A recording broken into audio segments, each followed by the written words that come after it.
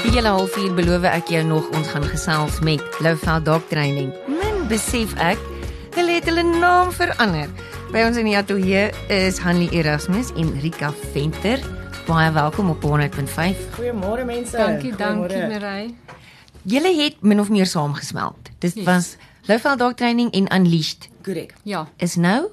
Lowveld Canine coaching. En hoe verander dit julle diens wat julle bied?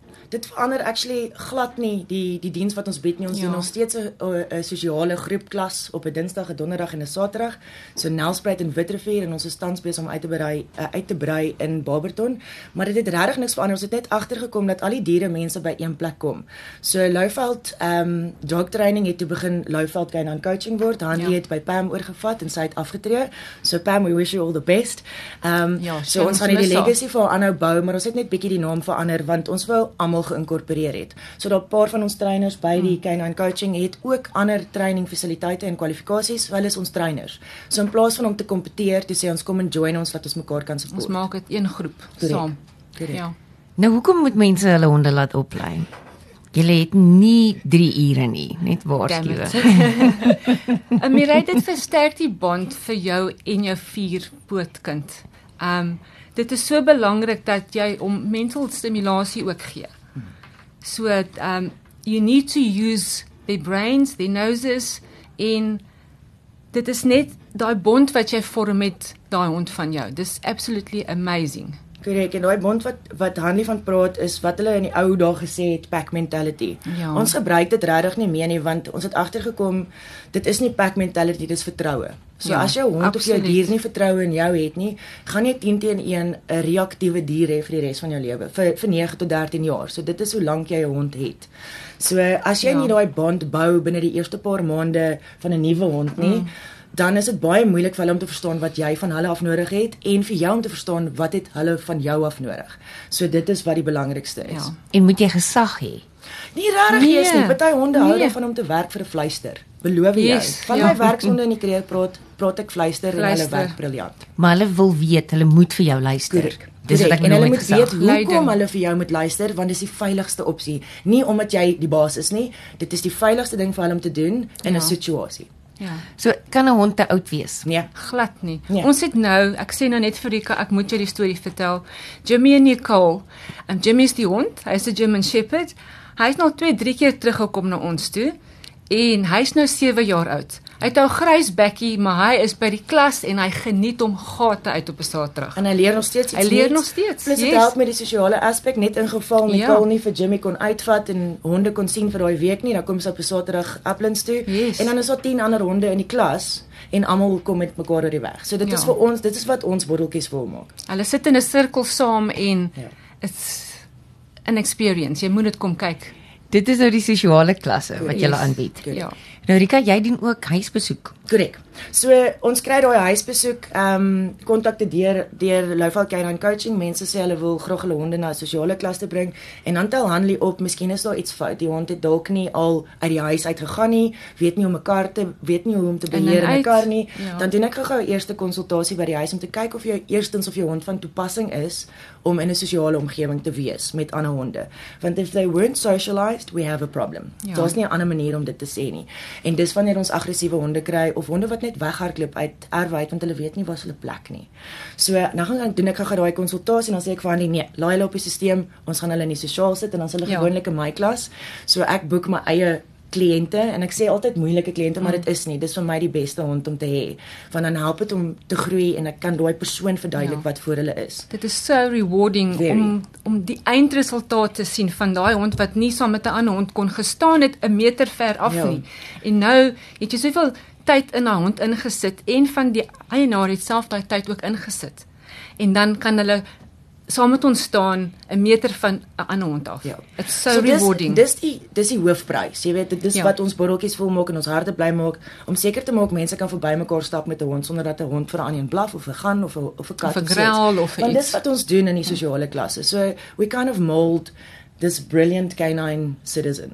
En dis waartoe ons werk ook met al ons klasse, maar die one-on-one soos wat jy gevra het, die huisbesoeke wat ek doen. Dan is dit die konsultasie, maar as ek nou agterkom daar's ietsie anders te fout. So wat ons die switch noem of psigies of wat ook al, iets by die huis is nie reg nie. Trigger. Dan werk ek liewerste by die huis, want dit is baie makliker om 'n hond in sy eie area vinniger te leer en dan in 'n ander plek in te vat en dan weer te leer. Wat is die eerste ding wat jy 'n hond leer? Fokus om weer te kyk. Vir jou. Die skerpkant van 'n hond Ja. moet vir jou kyk, want anders dan gaan hy nie vir jou luister nie. Ja. Daar's nie ore op die bout van 'n hond nie. Ja. So as jy vir 'n bout van 'n hond sê kom na my toe, gaan hy vir jou sê ek weet nie waarvan jy praat nie. Ja, die stert gaan waai. So die eerste ding wat ons leer is hoe om jou hond om te draai en vir jou people to people vir jou te kyk en te sê wat nou? Watch me. Ja. Ja. Wat is die verskil tussen julle wat my hond oplei en ek? By die huis. Het baie van die mense sê nee, maar ons gaan my hond by die huis leer, so moenie worry nie, ons het nie julle hulp nodig nie. Okay. Baie 90% van die honde kom terug na ons toe en sê oeps, ek het nie tyd nie, ek sukkel by die huis. Ek weet nie wat om in hierdie situasie te doen nie. Help. Wat is die grootste uitdagings wat mense het met dit? Buiten tyd. Want ek kry die idee jy het hondeliefhebbers. Yes. Ja. Maar dis nie hondekenners nie. Korrek. Ja. En dis waar ons inkom. So ons leer jou om 'n hond te ken sodat die liefhebber Hulle die taal hond kan verstaan. Ja. Want om 'n hond lief te hê of 'n dier lief te hê is een ding, maar om 'n perd of 'n skaap of 'n hoender of 'n hond te verstaan, daarvoor het jy 'n hele ander kwalifikasie nodig en baie experience met verskillende honde sodat ons kan help. Ja. 'n Bietjie van 'n hondmentaliteit. Ja, 'n bietjie van 'n psychology, ja. Ja. Hey, we've got animal behaviors, ons het 2 in die dorp en ons een waarmee ek werk en sy bly in Clarence en hulle help ons gerus. So ons is hulle hande en voete en dan kan jy 'n psigiese evaluasie kry vir jou hond want baie keer het hulle PTSD. Hulle het. Hulle word in 'n swembad gegooi en dan is hulle bang vir water vir die res van hulle lewe. Dan kom ek in en ek help dit. Ja. En dit gebeur as miskien 'n grappie. Korrek. Korrek. Not on purpose. Ja, Yes. onwetend Ja. nie. Dit was ons doen dit nog altyd so dit moet werk of oepsie. Ja. Wat doen ons nou? Julle sê graag julle lei eintlik eerder die mense op. 100%. Beide kante van die leiband. Ons begin met die een kant, die menskant. Yes. Ja.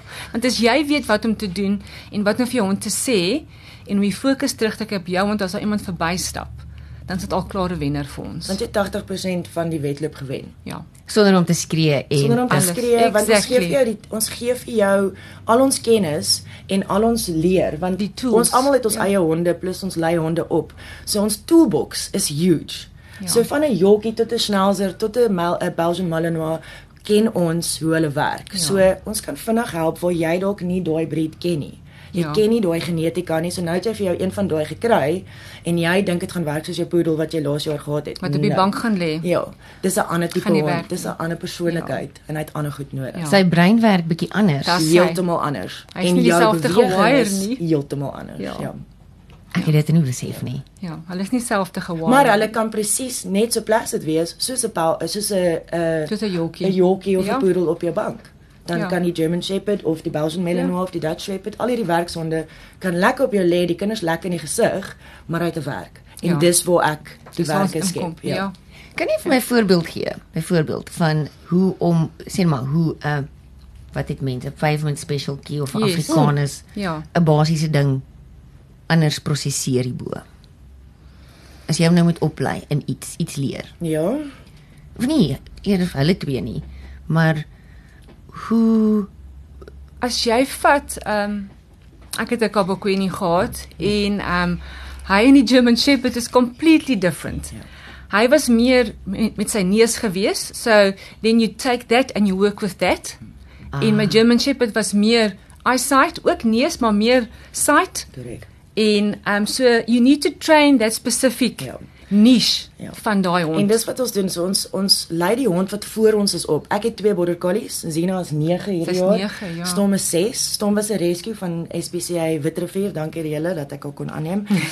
En ons het agterkom sy was eintlik 'n werkshond. Ja. So ek kon toe weer na 4 jaar nadat sy gesettel het, want ja, dis so lank dit vat vir 'n rescue hond om Ja. te settle in 'n nuwe plek. Ja. Toe kon ek haar nuwe goed leer of bo-op leer wat sy gehad het. Maar Zina, my spoorsny hond wat sneers uithaal en verlore mense gaan soek, freelance whatever, ons help waar ons kan, sy trek met haar neus. Ja. Storm trek met 'n gesig in die lug. Ja, So ek het twee tools wat ek kan gebruik om vinnig iemand te kry of 'n dier te kry wat gepoach was of so iets. So dit is wat ons doen. Ons leer ons honde ken en wat voor die eienaar staan. Wat sê is die grootste wanopvatting wat hondeliefhebbers oor hulle viervoetige kinders koester? Hulle dink training is 'n quick fix ook en dis nie 'n quick fix nie. Training is lifelong. It's a lifelong commitment. Van dat jy die hond kry van 10 weke af, ons begin op 10 weke die puppies te train en it's a lifelong commitment. Dit is nie 'n quick fix nie. Dit is glad nie 'n quick fix nie. En dit is die indruk daar buite wat die mense dink. Ag nee, my hond gaan vir puppy klasse gaan en dan sy mos shop vir sy lewe. Dit stop nie daar nie. Correct, It's every day you need to put in that 5 to 10 minutes commitment. Ja, en ek het 'n motto by Unleashed wat in Engels is dit be a present presence in your dog's life. In Afrikaans sal dit wees as jy daar is, wees daar.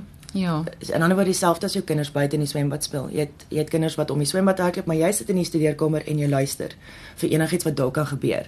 En wat ons agtergekom het is mense ignoreer hulle honde of hulle diere, maar hulle fokus op die kinders. Maar in daai stadium is daar iets wat gebeur wat 'n nuwe gewoonte maak. Kinders word gejaag om 'n swembad, maar jy kon dit stop.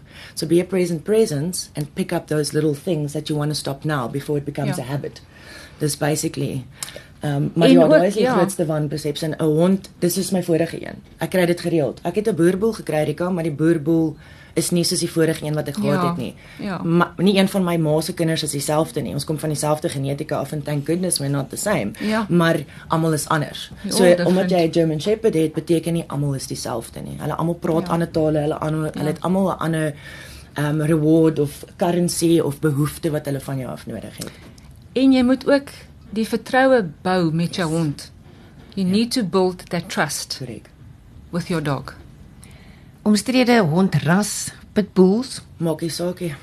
Werklik? Absoluut, maak nie saak nie. Ek kan vir jou 'n Canine good citizen, ek kan vir jou 'n companion hond uit 'n pitbull of 'n varkhond uitmaak. Ek kan maklik, maar ek het die regte genetika nodig en ek het die present presence nodig wat saam met my werk, want dit gaan jou baie geld kos vir my in koffie, want ek werk vir koffie en liefde en so 'n bietjie klein geld. So ek by jou huis en moet intrek en alles leer in 4 maande. Dan gaan ek weg. Wat gaan jy dan met jou hond doen?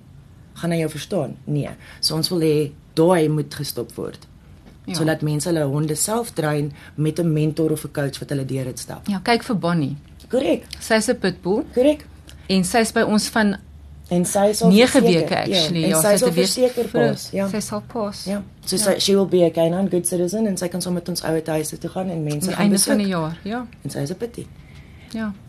Wat kan ek doen as ek nou huis toe gaan vanmiddag met my hond? Een ding wat ek kan verander om 'n beter ma te wees. Ek sê altyd, before you ask your dog to do anything, get that focus back onto you. If you've got that focus back onto you, you can do anything with that dog. So jy moet focus games begin te speel met jou honde. Dat hulle fokus op jou. Yes. Ons doen catch game, food catch game, ons doen orientation games. By die deur instap en okay, eerstens, julle almal wat ons nou gaan wat vir ons almal gaan WhatsApp stuur, as jy by die huis kom, die eerste ding wat jy doen is jy groet nie jou hond nie. Ja. Want dis die eerste fout wat 'n mens maak. Jy groet jou hond met soveel passie en excitement want hy het jou nou gemis vir 8 ure. True. En jy het hom gemis vir 8 ure. Maar nou create jy hierdie explosion in die voordeur. En dis okay in die hond se kop. So nou kom iemand kuier, dan sal weer hierdie explosion voor die voordeur. Weer dieselfde. So van my kant af, kom asseblief eers in jou huis en sit jou sak neer, sit die ketel aan of gooi dan daai glasie rooi wyn en dan groet jy jou honde. Yes. En dan gee jy vir hulle one-on-one attention. Dat hulle nie leer dat daai is okay nie. En enigiemand kan dit van vandag af al toepas. Ja. Die hond gaan so die mekaar soos grond wees vir die eerste 10 minute. Jou hart gaan breek, hulle gaan hulle rug op jou draai, but tomorrow they'll understand. Ja, dit gaan beter gaan. Yes. En hulle gaan ook baie meer gecontroleerd wees. En dis wat ons wat die groot woord wat ek gebruik is operative conditioning. So dit is basically ek gebruik die hond se genetika en behavior om dit te mold. Volgens wat hy my wys. Ja, you have to mold it. Ja. Yes. Ons gesels met Rika Venter en Hanlie Erasmus van Lowveld Canine Coaching. Baie dankie dat julle kom inloer het. Dankie Marie vir die geleentheid. Enige tyd. En as jy enige kontakbesonderhede nodig het, want jy het nou net besef jy het hulle dienste nodig, dan kan jy vir my WhatsApp stuur. Die nommer in die ateljee is 061 496 4323. 100.5, jou nommer 1 keuse in die Lowveld.